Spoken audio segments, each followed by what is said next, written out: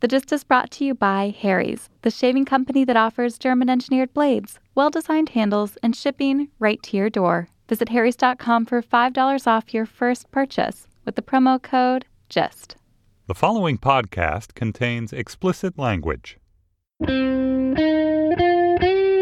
It's Tuesday, January 12th, 2015. From Slate, it's The Gist. I'm Mike Pesca. Tonight, President Obama gives his last State of the Union speech. In it, he'll certainly note that the unemployment rate is down below 5%. It was 8% when he took over.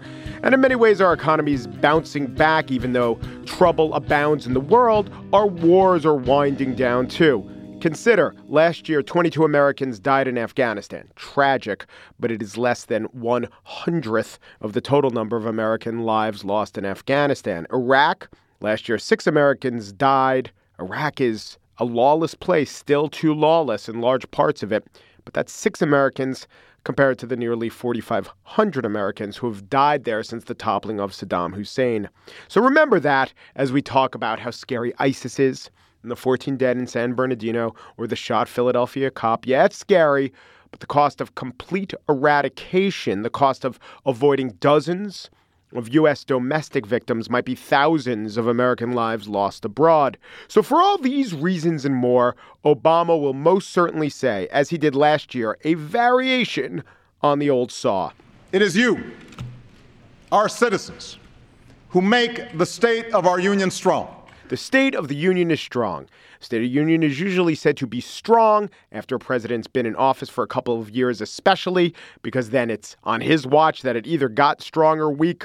Bill Clinton said strong. Reagan always said strong. Jimmy Carter said the State of the Union was sound a couple times. And then in his last State of the Union, he said this: "As we meet tonight, it has never been more clear that the state of our union depends on the state of the world. And tonight, as throughout our own generation, freedom and peace in the world depend on the state of our union." What is that, a Zen cone? The egg of the union is chicken, but the chicken of the union is egg. But crazier than Carter, and this is remarkable, and I didn't realize it until I read Jacob Weisberg's new book on Ronald Reagan, Gerald Ford would routinely shit all over the State of the Union. The 70s were such a bummer. One year, he just got up there and said, "Yeah, it's not good. I've looked. It's not doing well." And then the next year he got up there, and this was his update. Just a year ago, I reported that the State of the Union was not good. Tonight, I report that the state of our union is better. In many ways, a lot better, but still not good enough.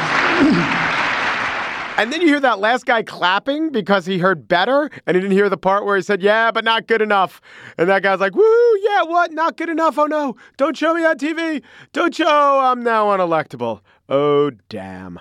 And that man's name was Kika de la Garza. It might have been. Who knows? On the show today, a spiel that will make you billions. My Powerball picks advice to you for free. Just remember me when you make your billions. But remember that Jimmy Carter quote I just laid on you? Did it strike you as being, I don't know, pseudo-profound bullshit? Well, that's because you might have a bullshit detector, but not everyone does. So we talked to a professor who investigated how one acquires a detector for pseudo-profound bullshit.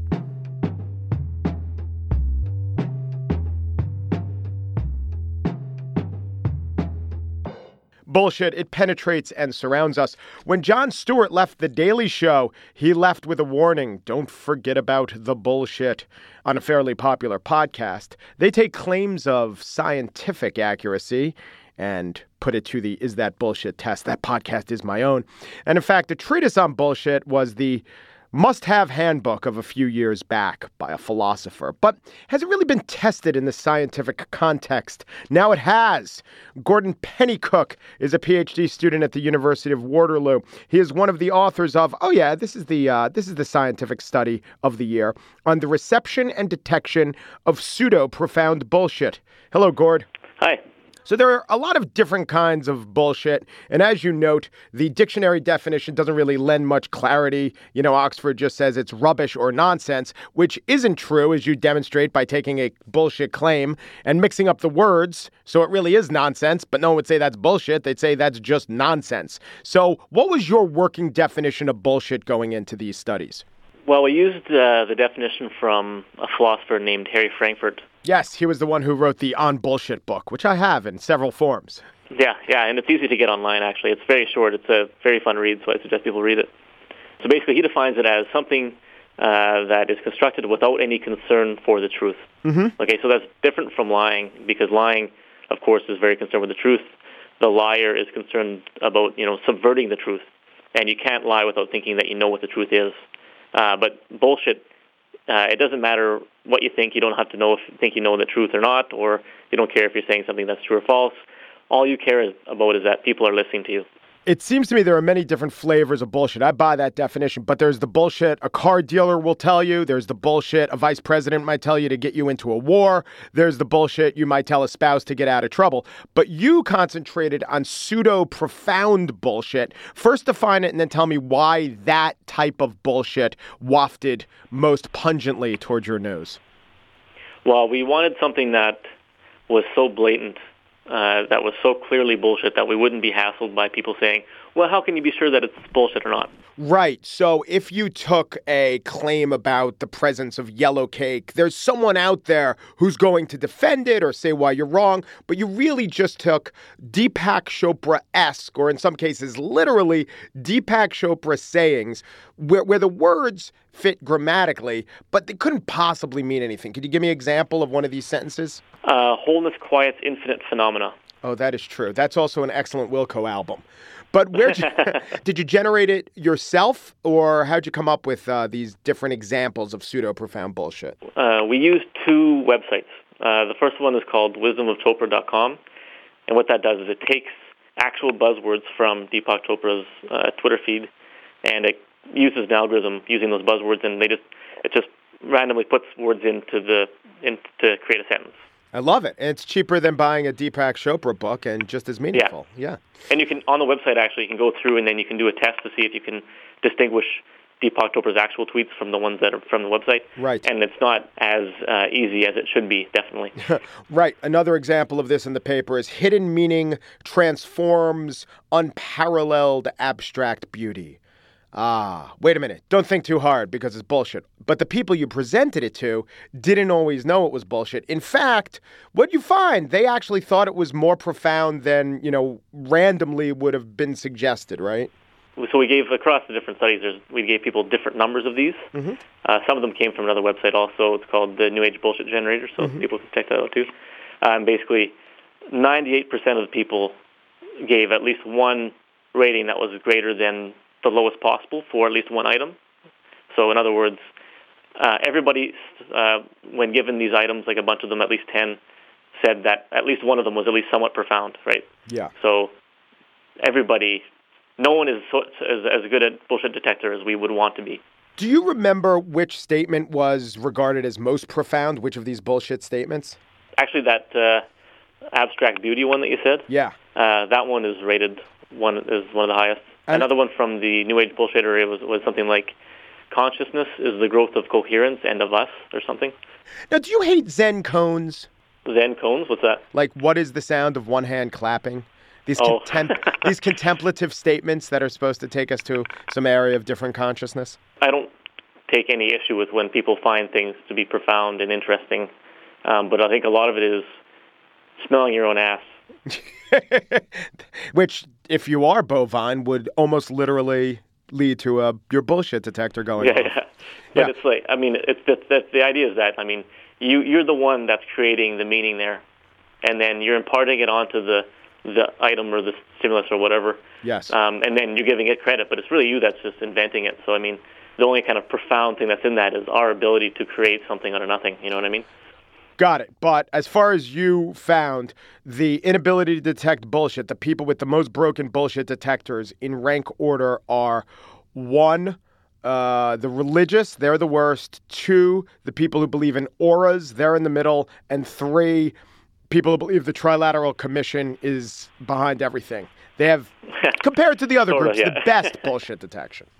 Yeah, it's sort of. It's like although we didn't do the statistical tests to, see what the actual ranking is or whatever, but just generally speaking, based on my remembering the data, that's more or less right. Might a different kind of bullshit other than pseudoscientific bullshit be harder to detect for some people? I'm just thinking about the conspiracy theorists, right? It doesn't surprise me that of those groups, the conspiracy theorists are the best at detecting bullshit because it's not vagueness that really lights their fires. In fact, it's like crazy hyper specificity that in many cases get your conspiracy theorists going, right? Kennedy assassination, truthers, here's the degrees it takes to melt steel in the Twin Towers, all that stuff. Maybe that's not their type of bullshit that they're susceptible to. Maybe some other type of, crazy pseudoscientific bullshit is the stuff they're susceptible to. Yeah, absolutely. And that's a really good point. The thing that's interesting about conspiracy theories is that they're often very elaborate. And you can't develop an elaborate theory without having to draw some connections between things. And really what it is that it's more related to motivated reasoning than a lack of reasoning. Yeah. If you know what I mean? Yeah. So, you aren't thinking in a critical way. You're not, questioning your own beliefs, but you are still thinking about things and then drawing more and more connections. And then suddenly you have this very elaborate scheme, and because of it's so elaborate, it seems like it must be right. Yeah, that seems to make sense to me. Well, congratulations on pretty much establishing this field. I know you don't invite the title, but I'm going to call you the chief bullshit detector. I'm going to call you Professor Bullshit. You're not a professor yet. You're a PhD student. But is it all right if I call you Professor Bullshit? You can call me that, yeah, surely. Okay. I'll put that on my CV. Very good. Professor Bullshit is Gordon Pennycook. He is the principal author of On the Reception and Detection of Pseudo-Profound Bullshit. Thank you, Professor. My pleasure. It's 2016, it's a new year, it's a fresh start, and yet there you are with the same old beard, this same old scraggly beard. Or maybe you don't have a beard, maybe you just have a slash on your face. Well, here's what you have to do. You have to stop overpaying for shaving. You have to not go in for those cheap razors. You got to get a great razor at a great price. I got one. It's Harry's. Harry's is German-engineered 5-blade cartridges. No cuts, no burns, quality guarantee. Factory direct prices, and they ship right to your door. They never even charge for shipping. They sell their blades at half the cost of the leading brand. Over 1 million guys have already made the switch. If you have a guy in your life whose face is all cut up or paying too much for razors, sign them up for this, right? Why are you throwing $32 away on an 8-pack of blades when you could get them for half the price? Here's this amazing deal. For $15, this is for new people who are new to Harry's, or if you want to sign up your husband, your boyfriend, the guy you know who needs a shave. For $15, you get a razor, moisturizing shave cream, and 3 blades. They don't like to discount because their prices are already low, but they've worked out this special offer. $5 off your first offer with the promo code GIST. Stop paying for a great shave and start the new year right. Go to harrys.com right now. That's HARRYS.com. Enter code GIST at checkout. And now the spiel. What valuable balls. Powerball. It's an institution that should bring the left and the right together. What, in glee, in speculation, in hope? No, in condemnation. To the rich, the lottery, it's a circumvention of hard work. To conservative Christians, it's godless gambling. To libertarians, it's a reward for doing nothing. To the poor, it represents, think progress says it's a tax on the poor. And in fact, Fox Business Channel's Stuart Varney agrees. I think it's a lousy deal. The best way of taxing poor people, I don't like it. And you say? No.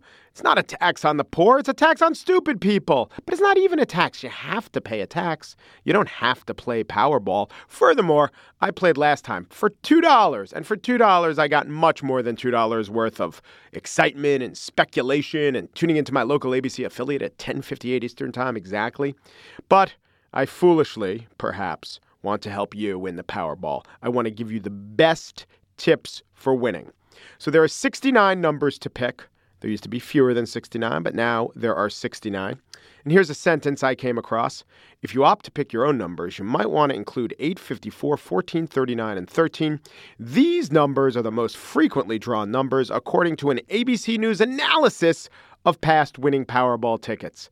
Oh my God. That ABC did the analysis and proudly branded it as an ABC News analysis. There is no reason that any number comes up more than any other number. What about the amount of paint on the ball, weighing it down? Well, if that's true, heavy paint numbers like 58 and 38 would get weighed down and not come up a lot. That's just not the case. Look, 11 doesn't even come up more than 38. 1 doesn't even come up any more or less than 38. And 1 has a lot less paint on it. All right, there's only one real strategy to do well at Powerball, because all the numbers are random. It's not having to share your prize, which is why the Unitarians hate Powerball also. So what you want to do is when you win and it's all random, just have fewer other people win so you get to keep all the money, right? Like Daffy Duck with the pearl. So to do this, here's my advice to you. First of all, don't pick any numbers under 31. I'll say 31 or under. Avoid all the 31 and under numbers. Why? Because those are people's birthdays. Those are people's anniversaries. They pick those numbers. You're going to share your prize with people who pick those numbers. Now, I was thinking about 13 for a second. Maybe 13 is the exception. Maybe I thought people would shy away from 13, making it attractive to you. No. I think 13 still attracts people. It still attracts risk takers. It still attracts people who've recently gone through a bar mitzvah. All right. So now we've narrowed our choices from 32 to 69. Let's start at the top. We got to eliminate 69 because 69, dudes! Bill and Ted still hold cultural sway. You know, for instance, that Keanu Reeves is definitely picking that number. Don't pick 68 because that's the Prague Spring. All the Czechs love 68. Hockey-playing Czechs wear 68 all the time. Don't pick 67. That's the Summer of Love. A lot of ex-hippies remember the Summer of Love. And then I started listening and doing some research on who's won the Powerball. Listen to this clip. 49-year-old Jimmy Groves is the latest winner of the New York Mega Millions, and he will be taking home $168 million. And then there's this lady.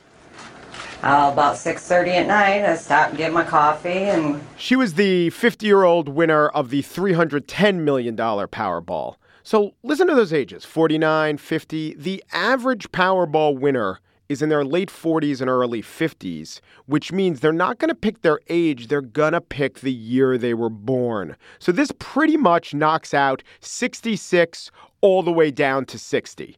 All right, let's go to 59. You're not going to want to pick 59. In amateur radio, 59 is a perfect signal report. Not a lot of people know this, but all your ham radio enthusiasts will be picking it. 58, well, let's listen to Patrick from SpongeBob. 58 is like the luckiest number ever! A lot of people watch SpongeBob. A lot of people believe Patrick. 57, all those Chevy enthusiasts, the 57 Chevy, car nuts, they're going to be picking 57. 56, that was the DiMaggio hit streak. You want to stay away from that. 55, Sammy Hagar fans flock to 55. You don't want to share with them. 54, Oregonians, 54-40 or fight. You're also going to want to take out 40. You know, if President Polk said it, forget it on the Powerball. 53 is good. I think 53 is a live number. Remember that. 52, way too many cultural associations with 52. 52 cards in a deck. The B-52s, even if neither of these occur to someone picking their numbers, they might start humming Rock Lobster, then think of the B-52s. 51 seems fine to me. 50, all the Hawaiians pick 50, right? Hawaii 5-0.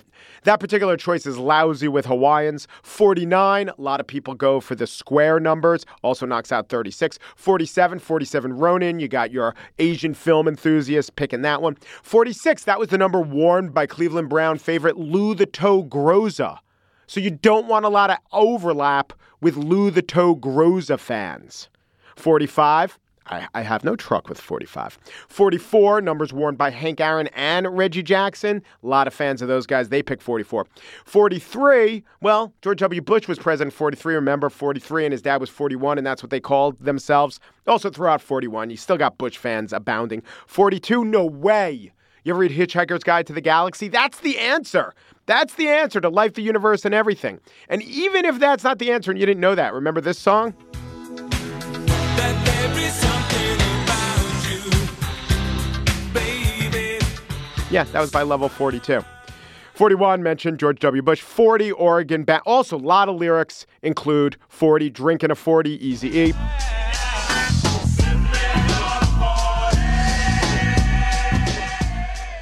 39. Are you crazy? 39 is the sum of consecutive primes. 3 plus 5 plus 7 plus 11 plus 13. Got to stay away from 39. 38. Well, did you know same-sex marriage got legalized in Canada by Bill C-38? So you're not going to want to be sharing this prize with all those Canadian gays. 37. I can't find the problem with 37. 37's live. 36, we already knocked it out as a perfect square number. 35, the age required to be president. People, aspirational, presidencies in the air, stay away.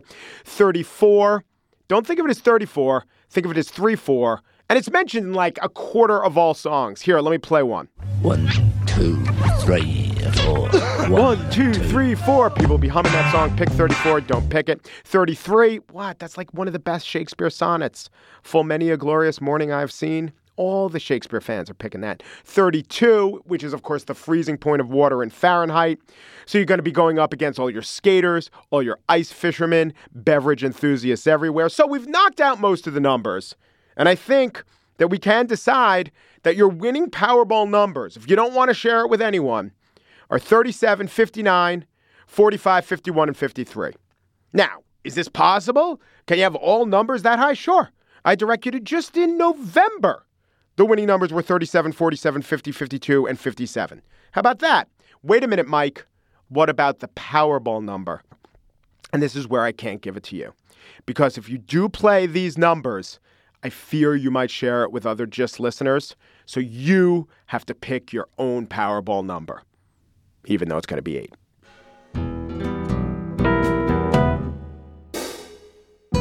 And that's it for today's show. Producer Andrea Salenzi says the State of the Union is dope. Executive producer of Slate Podcasts, Steve Lichtai, asserts that the State of the Union be bitchin'. Andy Bowers, Chief Content Officer of Panoply, states that the State of the Union is all that and a bag of chips. The gist, we firmly believe that the State of the Union is Ohio. It's very demographically representative. Peru de Peru du Peru, and thanks for listening.